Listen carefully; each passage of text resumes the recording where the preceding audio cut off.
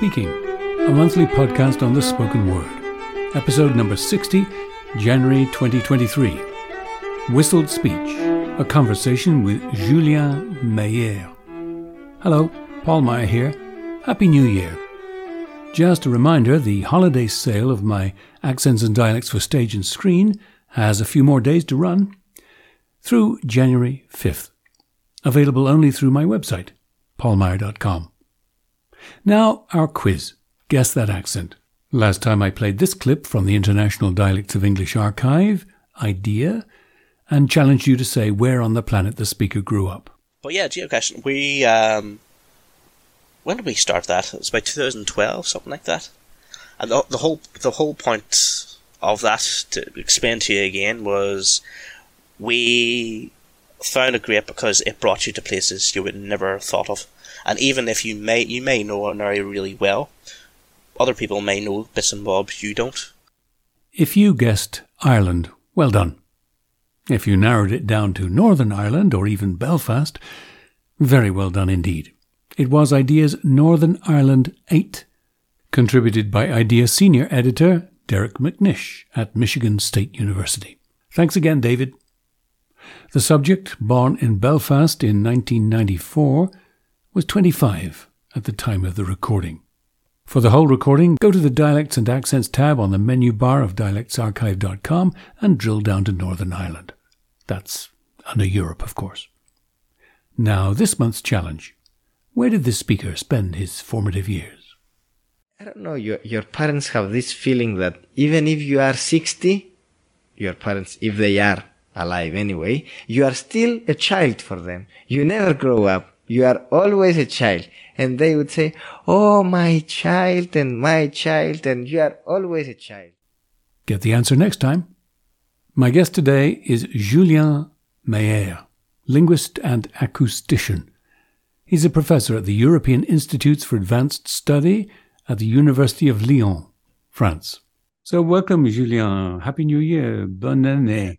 Let's start with an audio clip. A very mysterious and intriguing sound.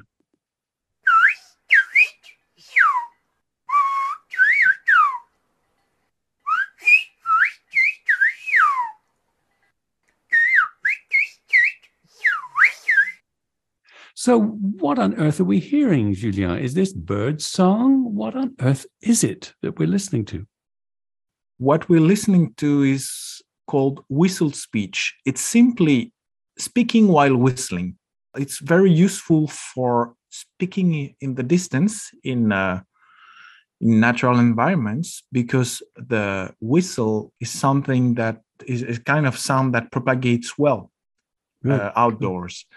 So what we heard was somebody articulating a sentence. Here it was English. The sentence was going something like that. If you say, how are you? You can whisper it, which is another modality of speech. Yes. Which would go, how are you? And if you blow the whisper even more, without using the vocal cords, even for pressuring the sound, you would do, and then if you blow more, doing a bit of the whistle, you would go to whistle speech, which is. So you really try to pronounce the consonants and the vowels, the words, while whistling. That's amazing. So I played that clip without the spoken English translation. So I'm going to play that now with the translation that you provided. Nice to meet you. How do you do? Happy birthday to you.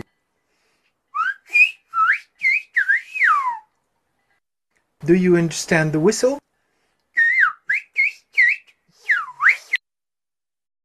So should we call it speech, or is it more like Morse code? It's actually whistled English, right? Does it deserve the term speech?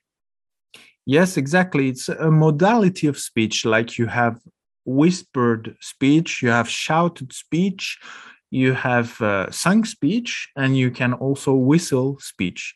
It's still speech, but transformed in its acoustical form. You say exactly the same things, and you just transform the filter of your voice to adapt to a different kind of sound, which is quite useful for going far in natural environments. In mountainous terrain, right? With shepherds. Mountainous, yes. Yeah. Or in the forest also, when you have a lot of leaves and trunks. I've heard it referred to as whistled language, but it's really not a language so much as a different modality of our own speech. Whistle language is also correct, but it's less clear if you use whistle language, because you could think that it's another language, and it's not your own spoken language that you transform into a different modality.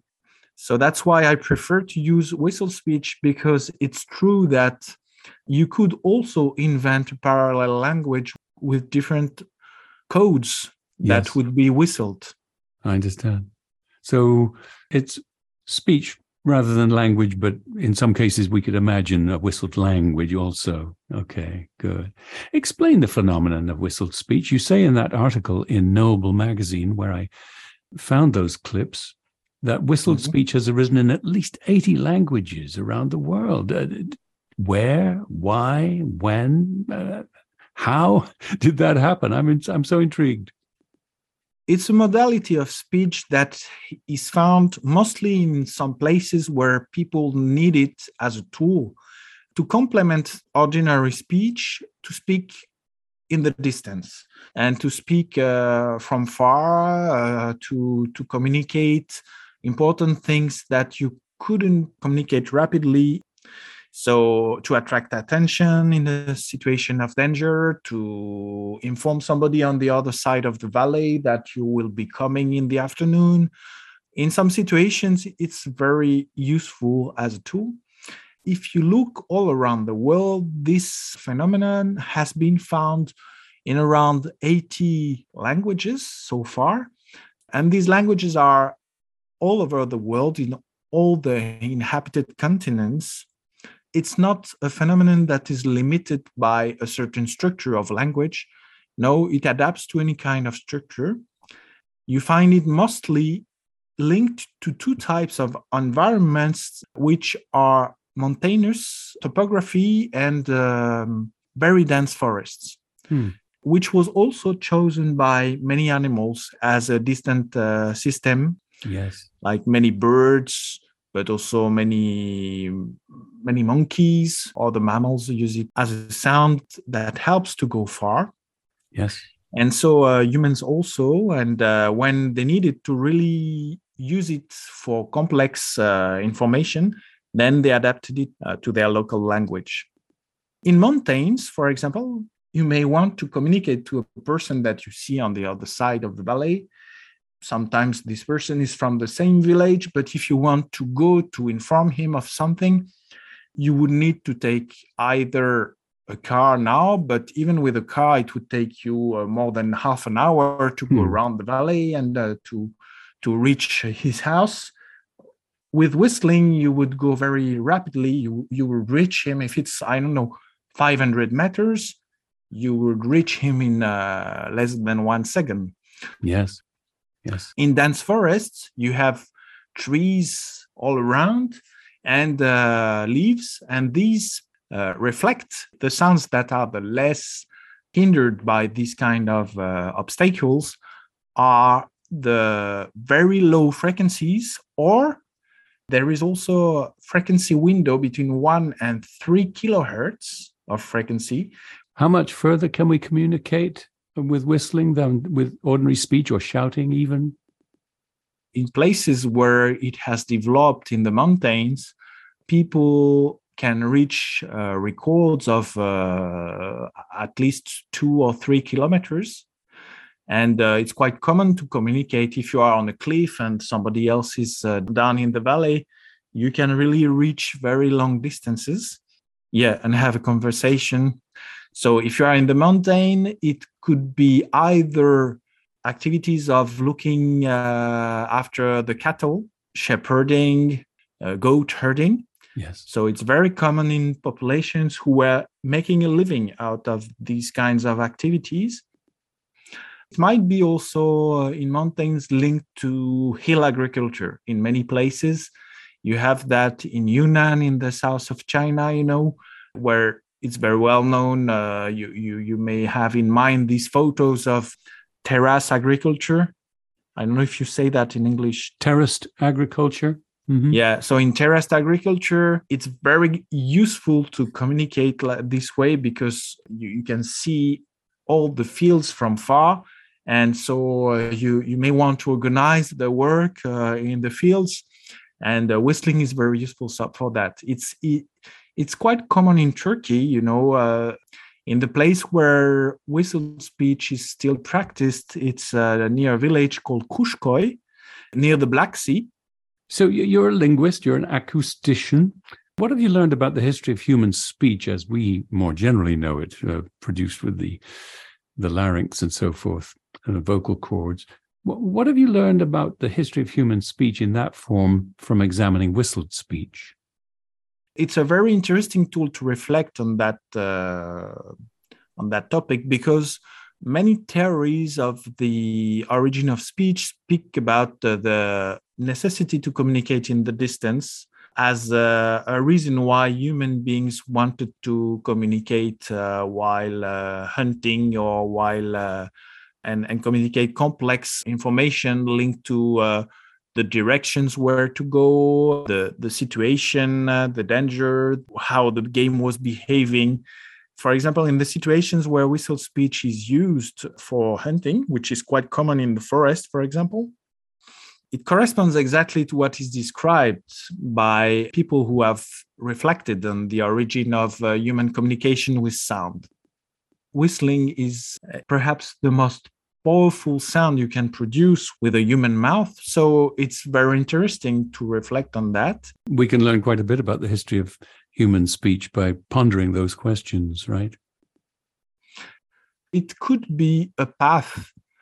It could have been a path in the past of development of the control of the larynx.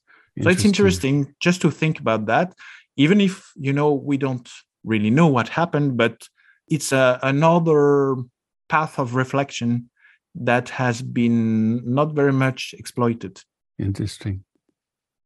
Among those 80 languages that developed a need for whistled speech, are there any instances of whistled English or French? I know whistled Occitan in the south of France, in the Pyrenees, in a small village called As. Until 1998, some people knew how to whistle their language, so it was Occitan. Yes. A language which is still alive in the south of France, but it's a local language. French is from the same family as Occitan. Some people have revived this practice. There is an association which is teaching back how to whistle Occitan, because Occitan is taught at school, because it was a language which was losing vitality among the youth.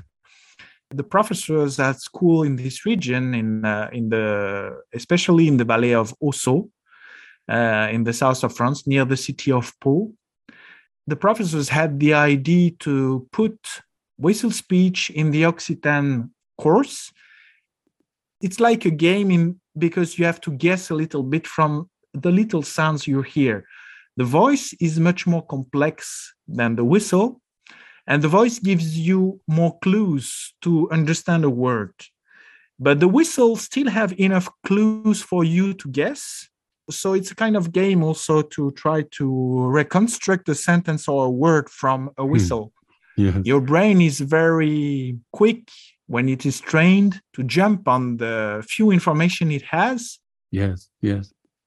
That's making me think of redundancy in spoken language.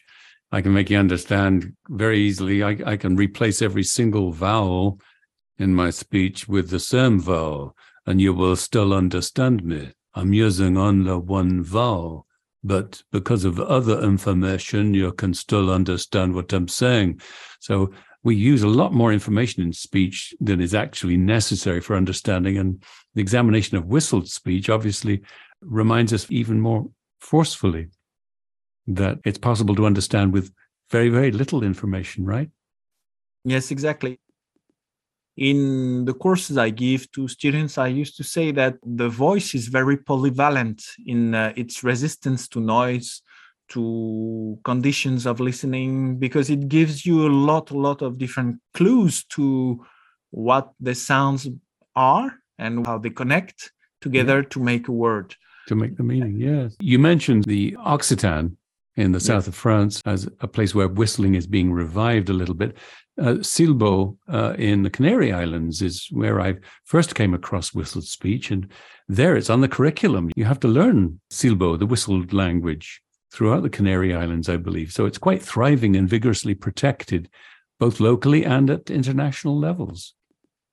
What is very interesting about the whistled Spanish in the Canary Islands is that first, the local people, because it was this practice was inherited from another language than Spanish. It was inherited from the language that was spoken before the colonization. We think that they were Berber languages spoken there. Yes. These Berber languages could be whistled. They were whistled in several islands, probably in different dialects or different languages. We don't really know exactly, but we know that they were whistled before, and that when acculturation came with the colonization, local people, because they were still living as shepherds in the countryside, they still needed this kind of practice to communicate from far, because there were no phone in the 15th and 16th century. There were no cars at this time. So it was a very useful tool that they kept in Spanish. Yes. So it's one of the few remnant practices of the language of before that survived in Spanish. So the local people there are very proud of this kind of practice. And one of the islands decided to promote it also at school, after a long work of some elders who in reality realized that they had that richness, because some of them had left during the Franco time, had left the country. And when they came back, when you leave and you come back, you realize that there are some richness that you didn't see when you were living there. Yes. So some of them who had left realized that this was not unique, but this was rare. Yes. And so they decided that they should try to find a way to revive that. And so promoting teaching was one of their solutions. Whistled speech would certainly have predated the invention of the alphabet. Oh, yes, because you have it in several places where there is no writing. You don't need an alphabet to use whistled speech. No. It's just communicating your language. You pointed out in one of your works that Mandarin or any other tonal language is difficult to convert to a whistled variety, difficult to transpose. So just to make it clear to our listeners, a tonal language is one in which the melody, just as much as the consonants and vowels, can determine the meaning. So, for instance, the Chinese word ma said one way means mother and said another way means horse. So can you demonstrate that phenomenon and point out why a tonal language would make the use of whistled speech complicated? Yes, I'm not really good at speaking tonal language, but I could just demonstrate, for example, on the two examples you said, ma and ma. If these two sounds are two different words, when they are whistled in a tonal language, people wouldn't really copy the oral part, which is the consonants and the vowels, but they would more imitate the melody of the tone, of the pitch of the voice. Uh-huh. And so one word would be ma, would be, and the other one would be ma, and would be. So they are very different when they are whistled, because you could copy only one part of that is encoded in the voice, which is not the quality of the vowel and the consonant, but the pitch of the voice, which is its melody. Yes, yes. So the majority of the languages of the world, we estimate around 70% of the languages of the world are tonal. When a language is tonal, we have noticed in research that whistle speech directly switches to imitating the melody of the word. I'm going to play another clip now. This is in Spanish.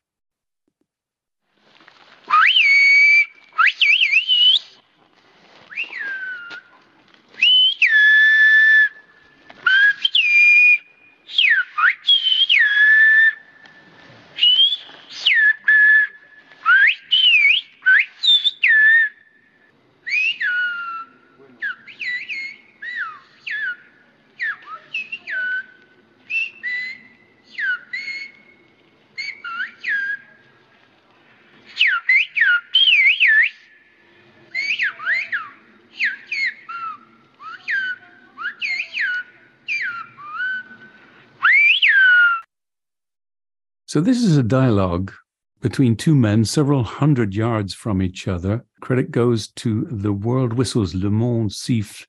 It's difficult to appreciate that it's two men at a great distance from each other, but they're holding a very complex conversation, greeting each other by name, then open your backpack and take out anything you like. Okay, I'm opening my backpack and taking out a bottle of water.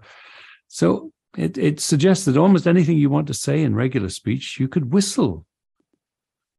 In this example, it's very interesting because it was not a predetermined dialogue.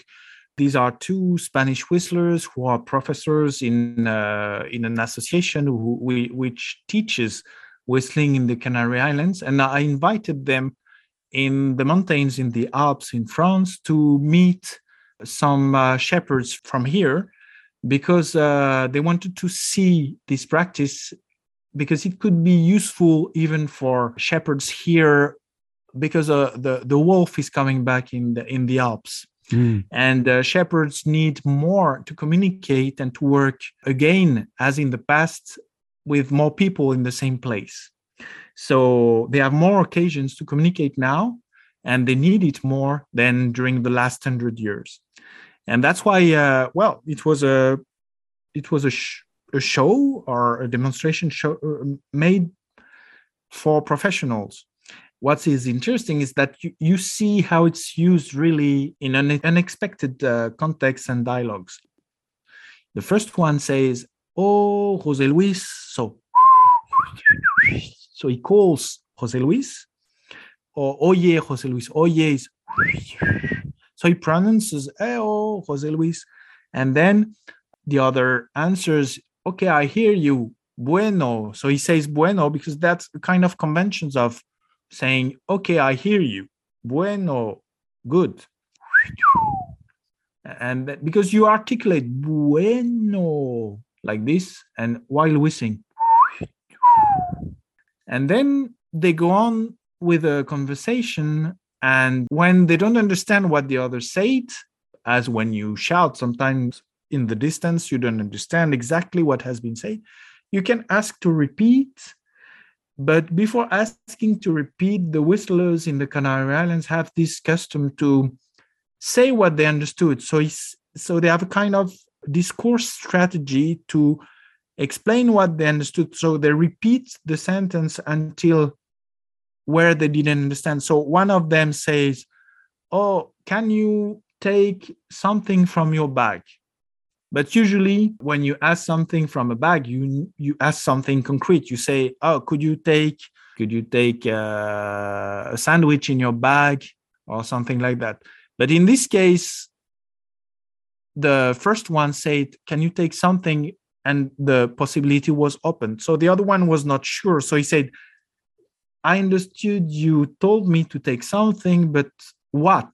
And the other one said, "Cualquier cosita, anything, any little thing you have in your bag," was the answer. And so the first one who was asking said, "Cualquier cosita," and whistling would be. cosita. And so the other one has to decide, because it was what the local people said to the first one.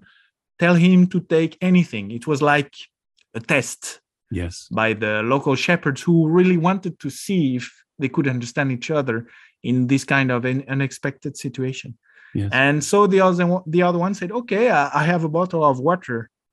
Tengo una botella de agua. Tengo would be tengo.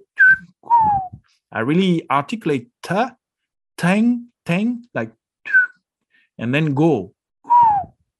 Even if you are not trained in that, when I explain it like this, syllable by syllable, you can recognize more or less that the O is a low sound, and it corresponds to something that we already have in the voice.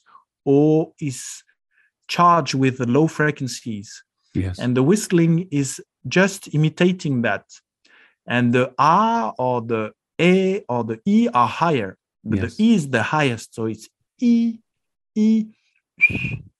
O. Yeah, in this example, it goes on like that in the discussion, and it shows that you really can communicate complex things, even if you have a lesser rate of success in understanding sentences. If you use this kind of communication, correcting the other one and asking questions, finally you would reach to the information that you wanted to pass. That's For great. example, they are using cosita instead of cosa, because cosita is a bit longer. And so it's better to pass information to use a bit longer words. So cosita is a small thing and cosa is a thing. Mm-hmm. Using cosita would help the listener to be sure that it's cosita and not because cosa you can mix up. Well, you could confound it with casa. You could confound it with cada. You could confound it with other things. Yes. You've studied whistled speech in the Amazonian rainforest too, right, Julian? Yes. You spent many years in Brazil, I believe. Yes, I spent 5 years in Brazil studying directly there in the Museu Goldi in the linguistics department. I still collaborate with them now from France, where I'm now. Even now, I continue to work also in French Guiana, and I work with local people there who also use whistle speech, the Oyapock River. Yes. So the whistled speech in South America is under threat. I'm sure we can guess why. Degradation of environments and abandonment of hunting and subsistence farming and so forth. And we have cell phones, I suppose, right? But yes, but just like here in the mountains, cell phones, sometimes they are very useful, but also no cell phone service. Yes.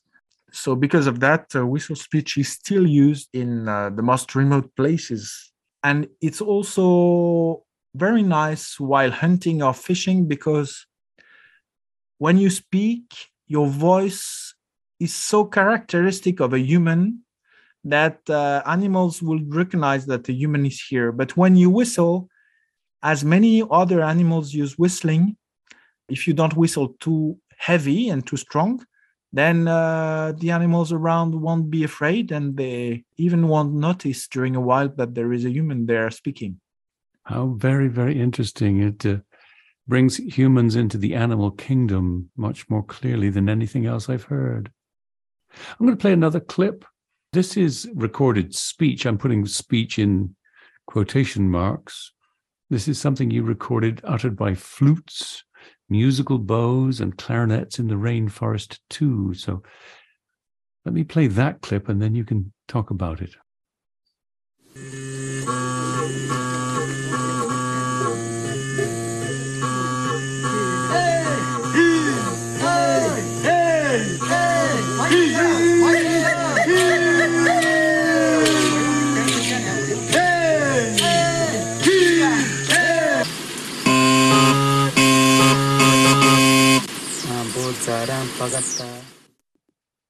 Oh, I have no idea what I was listening to there. So what's going on here? So in this sound extract, we hear first a song, that is played with instruments, and you hear it with people shouting around because people are dancing also with this song which is played by instrument. Then you hear the same song, only the refrain, like which is played by the same instruments but in isolation, without the context of playing for an event. And then you hear the same refrain but spoken. And the guy says, Ambo Zara Pagata. So he sings a little bit because it's a song. And Ambo Zara Pagata, it's exactly what was spoken before, but by an instrument. So as you can whistle, and these people who are the Gavion of Rondônia near the border with Bolivia, between Brazil and Bolivia, this region, which is called Rondônia in Brazil, is an Amazonian region, and it's a place where the people still know how to use instruments, either to speak or to sing, because in reality they imitate sung speech. Mm-hmm. What is interesting is that because it's a tonal language, we can follow the rhythm and follow also the melody and see that the rules of linguistics that are inside the song are also deciding of the melody of the song. So it means that the song is not only made for pure music, as we would understand it, but it's made by the rules of the linguistics that you have inside the language, the linguistics of the lyrics. So that's why local people say that these instruments are speaking, because when you listen to the song, you can recognize the words from the sound. But what is also very original here is that this kind of instrument is very typical of the Amazon. It's a bamboo instrument, and you hear different sounds, different notes. You have 3 different notes here, and it means you have 3 different bamboo clarinets. It's kind of a clarinet because you have a bamboo with inside a vibrating a reed. Yes, and you have 3 different vibrating reeds in 3 different bamboo flutes. It's not the same player that plays each of the 3 instruments. You have 1 player for each of the 3 bamboo flutes. And it means that each time you hear sound, the next one would be played by another person. And what is interesting is that then it's an ensemble. It's an instrument made of an ensemble of 3 persons who are coordinating to make sentences. So it's a kind of game also. Yes. And this instrument is also played while dancing in a shape of a snake, I would say, yes, more or less. And the 3 players are, we would say, more or less the head of the snake, the 3 first dancers. And they sing songs either depicting the history of the people or depicting the environment. So you have it's kind of poetry also. You have some lyrics which tell that there are some beautiful birds flying over the pineapple fields. And you have another song which is telling the story of when the first colonizers came. So it's more a fighting song, telling that, well, the white people are coming, but we will fight back. Through the different lyrics and the different songs, you can also have an understanding of some aspects of the history or the myths or the environment or the poetry of these people. Oh, that's wonderful. Thank you for that explanation. Fills me with great respect for those cultures. You're clearly doing such important work with profound implications across cultures and across disciplines. Julien Meyer, thank you so much for joining me today on In a Manner of Speaking. And thanks to you for joining me, Paul Meyer, and my guest, Julien Meyer. To learn more about him and whistled speech, and for free extra content found only on my website, Go to paulmeyer.com, choose In a Manner of Speaking from the Other Services tab on the menu bar, and click on episode number 60. There you'll find I've embedded several videos demonstrating whistled speech. So you'll be able to watch whistled speech as well as hear it. I took some of the audio clips used in today's episode from YouTube and others from Knowable Magazine, all under the copyright doctrine of fair use. Email me with your comments and questions, paul@paulmeyer.com, and don't forget to follow Paul Meyer Dialect Services on Facebook. Join me next time on In a Manner of Speaking.